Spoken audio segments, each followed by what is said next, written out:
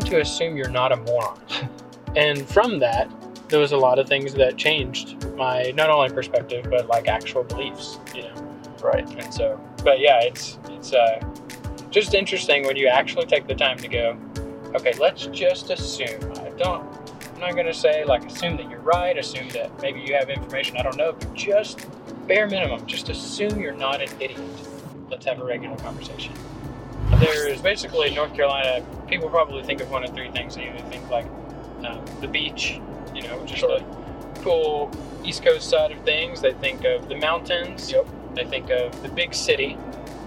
But then there's this fourth area, which is like small Podunk, Gastonia area, North Carolina. That's where I'm from.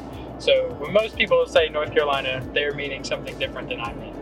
But yeah, it was just really cool to see, you know, stuff that I wrote that otherwise no one would really read. But then, you know, I'd be able to write it and publish it on a larger platform and, you know, get, you know, thousands of people giving feedback and things like that. And, you know, just a really cool, like, wow, okay, people care. And it's just interesting to see the things that, you know, you assume everybody's going to be on board with and get backlash from it. And I don't know, just learning a lot of things, forming some interesting relationships, having interesting, you know, online conversations. People, I don't know, I feel like I say things, I'm like, oh, here's this opinion that I have. And then someone sends you a private message and starts asking about, well, what do you think about this? And I'm like, whoa.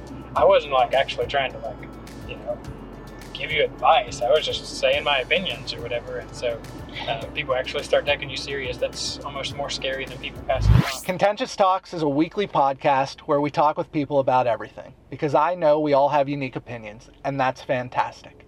I think you would agree. If you like this clip, tune in on Sunday and watch the entire episode.